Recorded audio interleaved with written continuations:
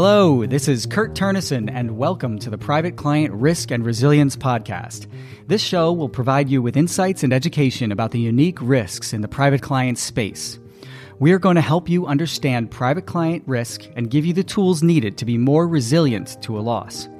We will talk about everything from mega yachts and exotic cars to private aviation and how to protect a luxury home. My goal is to help you be better protected from disaster by making you more aware of risk and how you can manage it. So let's jump right in. In today's episode, we're going to be focusing on second homes, what the risks are to second homes and how they're different from primary homes. And I'm really excited about today's episode because we have a great guest. He is the president and CEO of Danco Management, which is a hospitality and property management company focusing on serving owners of second homes in Litchfield County, Connecticut. His name is Dan Sweeney, and I'm really excited to have you here today, Dan. Thanks for being here. Thanks for having me, Kurt. I appreciate the invite. And yes, as you mentioned, very well stated, that I own and operate Danco Management, a property management company in and around Litchfield County. And we focus on high net worth homes and luxury second homes. And we also cover the hospitality side of things with people. So it's both the infrastructure of homes and also the needs and wants of our clients specifically. We've been in business for about 9 years, and business has been fantastic. And it's been a great segue into a new career field for me. That's awesome. That's awesome. So let's talk a little bit about your business. So you said you've been in business for about 10 years. And you focus primarily on serving owners of second homes and luxury homes in the quote unquote high net worth segment of the market. And so I'm sure you see some very interesting things. Let's start off by just learning a little bit more about your business and the services you provide, because I think that'll give us a good framework and context for the rest of our discussion. So can you tell us some of the different services that you provide to these owners of second homes? Sure. Under the property management veil of services, we offer full and comprehensive inspections of your home, evaluations of your home, and we manage all the vendors within your home. We manage outside vendors that you may have worked with in the past, currently work with, or if there's changes to be made about those homes, we can take care of that. We really look to preserve the value and the integrity of the homes, as well as serving the client's needs and wants for those things more on a lifestyle scale.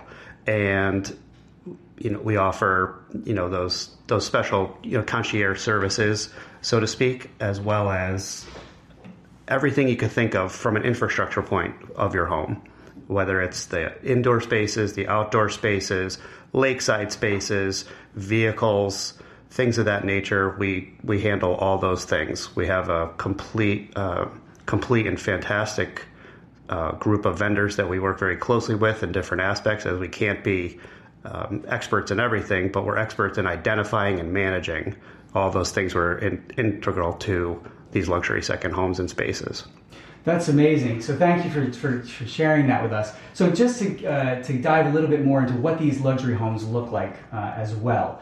So, are we talking about, a 5,000 square foot home, a 3,000 square foot home, a 10,000, you mentioned lakeside, some of them are located on remote areas. What do these homes look like that you're managing and that you're helping owners with?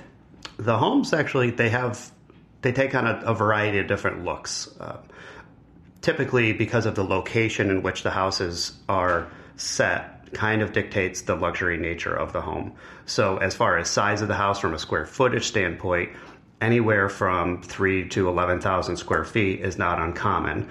And the luxury aspect of the home is the fit and finishes of the home, the mechanicals of the home, the way that the houses are situated on certain properties, with the additional features of tennis courts and pools, ponds on the property, apple orchards, all these creative outdoor spaces that people are using more and more and building more and more.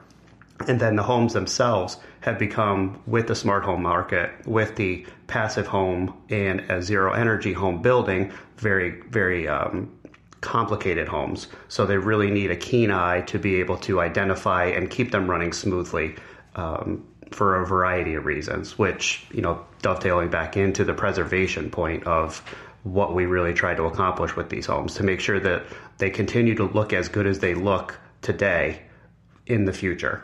Because the biggest thing with second homes, and I think we're going to get into it, is because of the nature of the word second, it's not a primary resident, and it is somewhere where people go to enjoy their spaces and enjoy time away, but it's out of sight, out of mind when it comes to how these places operate and how they need to operate.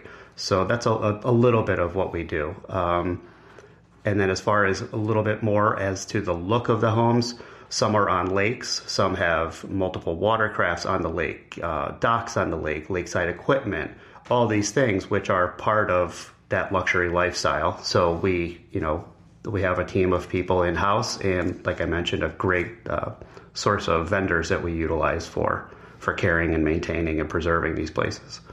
So it's thank you for that. It's very interesting. And when you talk about tennis courts, pools, lakeside docks, watercraft, all these things that are involved in a luxury second home, and so your business is basically handling the total management of all of these things for your clients. So the client can just show up in the weekend and the boat's ready to go. The gas tank is filled. The fridge is stocked. There's flowers in the house, and so they can just show up and enjoy this second home.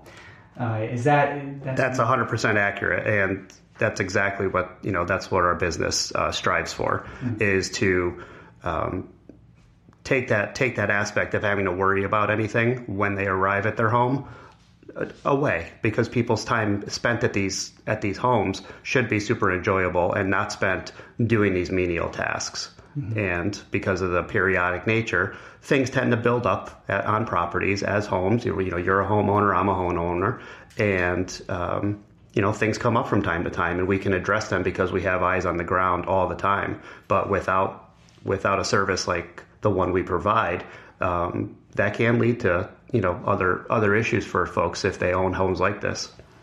Great, yeah, absolutely, and we're absolutely going to get into that, the issues that come up with these second homes, because that's what this podcast is really focused on. So you mentioned the word preservation, and I just want to hone in on that for a second, because I think that's a really important concept. Can you talk a little bit about your thought process in using that term and what that means for a client, and how that's different from the normal attitude towards second home ownership or home ownership? When I started the business, I surveyed the area, and I surveyed the services that were currently in place. And what I found was that there was a mixture of people providing similar services to what we provide today in a limited capacity. And what I mean by that is individuals that would have potentially other careers, and they were doing property management, as you would say, or caretaking on a part-time basis to fill a need for them and also fill a need for the client. What we've really tried to do, and it really stemmed from my previous years in construction, which we still do, and things of that nature, is understanding a home from the ground to the top, and understanding all the systems, cataloging all those systems. Periodic maintenance is a big thing with us, and essentially just running the homes as they should whenever we can, meaning systems are operating and we have to test those systems. So just merely walking in and doing a house check once a week or twice a week, or when the weather's cold, might not be sufficient. And what we found is that, deferred maintenance over time, causes capital expenses in a big way. So when I looked at what we could do and how we could differentiate ourselves, preservation came to mind, because these are, again, high net worth luxury homes, and things that go unattended or unnoticed or unidentified for even a small period of time become a big expense, and it becomes a surprise to the owner, and it gets frustrating for them because they're not there, they're not able to see it. And it's, it's one of those things that it's the whole pound of, ounce of prevention, pound of cure kind of analogy. Yeah, absolutely. I think that's incredibly important. With primary homes, with secondary homes, tertiary homes, these are huge investments for these people, and they want them to be protected. And so an ounce of prevention is equal a pound of a cure is a great way to say that. Can you give us an example, maybe in your experience, of a situation where there was deferred maintenance that did cause a major capital expense? Here in the Northeast, and specifically in Litchfield County, we have on-site sewage disposal systems, meaning that any of the gray water waste that comes out of your home is essentially discharged back into the ground depending on the type of system you use. Those systems are fed by your on-site domestic water usage, which is typically a well, a drilled well or a dug well in some cases, and serves the plumbing needs of your home. When your plumbing infrastructure sits for a period of time, the parts, which are plastic and rubber and materials such as that, tend to lose form, lose rigidity, or lose their elasticity, and leaking can occur past, toilets, faucets, things of that nature. So these slow water infiltrations going specifically into septic systems for unknown periods of time are essentially, in this case of a septic system, hydraulically overloading these systems. And on-site septic systems have a shelf life because of the way they're designed, the way they digest the anaerobic bacteria that has come from the gray water, and because of that specifically, it reduces their life. So essentially, the systems they live out their term of life use, and we know what's called a failure. So they start bleeding out of the ground, or you have backups into the house.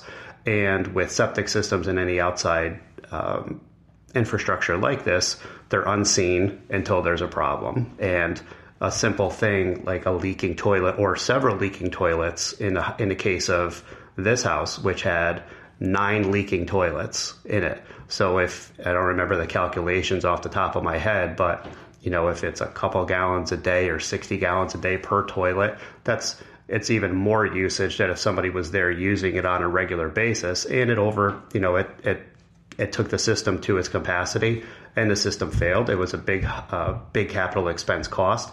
And when these things typically are found, they're not usually ideal timing. And, it's usually a nice weather time period, and then somebody has to do a repair on their house. They're at their luxury home for the summer while there's a huge construction activity going on, which is replacing this for, up to several weeks. And it's a disruption to everybody. But there's an example of the ounce of prevention. Other examples of that, really briefly, the exteriors of homes, your foundations, your siding, your windows, your gutters, anything that are designed to keep water away from your house, your roofs, your chimney flashings, all those things, if not checked on a regular basis. And again, water. We always chat about water, Kurt, because it's kind of near and dear to our heart. But it is one of the biggest causes of these capital expenses and extensive repairs and capital, on that front. So we try to identify these things before they happen and stay up with them, because every building material has a shelf life. And thank you for sharing all that with us. I want to switch gears to talking about the difference between primary and secondary homes. What do you see as the differences between primary and secondary homes? The biggest differences that we see is when a home sits dormant. In the case of a second home, things in homes like to be used. They like to be worked. They like to be opened and closed, and things run so that the home can, operate properly, for a lack of a better word. Anytime something sits dormant, it's not always a detriment to it, but it doesn't help the systems run efficiently, operationally, and over time, those systems, because they're not getting the exercise, so to speak, they can lead to other concerns that you might not have experienced in a primary home. So, for instance, a plumbing fixture that's not working all the time, if the water quality in the home is such that the water is sitting in the pipes, inside the cartridges within a faucet at a kitchen sink, for instance, when somebody comes up to open that cartridge, and there might be corrosion, which is kind of set in, or something that may have built up over time. And it's little things like that. Ultimately, second homes and any home at this level that they're being built are built quite well, that if you were really to truly kind of shut the home down, the home would it would stand alone. It's not going to fall by the wayside. And I'm not saying that if you don't have a service like mine, your house is going to, get swept away into a tornado and it's game over. But right. And I'll just jump in here because exactly what you're saying are some of the issues that I see on the insurance side. When I am underwriting or working on obtaining a quote for a client on a second home, the underwriter wants to know if it's a second home. Somebody is not there as often as they are at the primary home. So things are much more likely to happen and go south with a secondary home than they are with a primary home. So it does come up in that underwriting process. And they're underwriting different. And also to dovetail into that, in a primary home, you might notice something that might be a minor issue in your home, and you can address that within a short period of time and correct it. In a second home, those eyes don't exist if there's not a service or somebody that's looking at this. So they kind of compound over time. And then that's the biggest difference. And I think that's, from your standpoint, the biggest risk of when they're looking at it, because there's nobody there observing, viewing, and potentially, keeping an eye on things or preserving these properties so that a small issue doesn't become a bigger issue. Right. No, it's absolutely the issue that I deal with insurance carriers when we're trying to insure a secondary home. And the solution that works very well is to insure the primary home along with the secondary home. And at that point, the underwriter, the insurance company is happy to take on the additional risk of the second home because they're also insuring the client's primary home, which is more of a preferred risk for them. I think, we're talking about occupancy. Some of these homes, in my experience, they're maybe limited occupancy, maybe they're used on the weekends, maybe they're used 5 to 6 weeks out of the year in the case of maybe a ski chalet.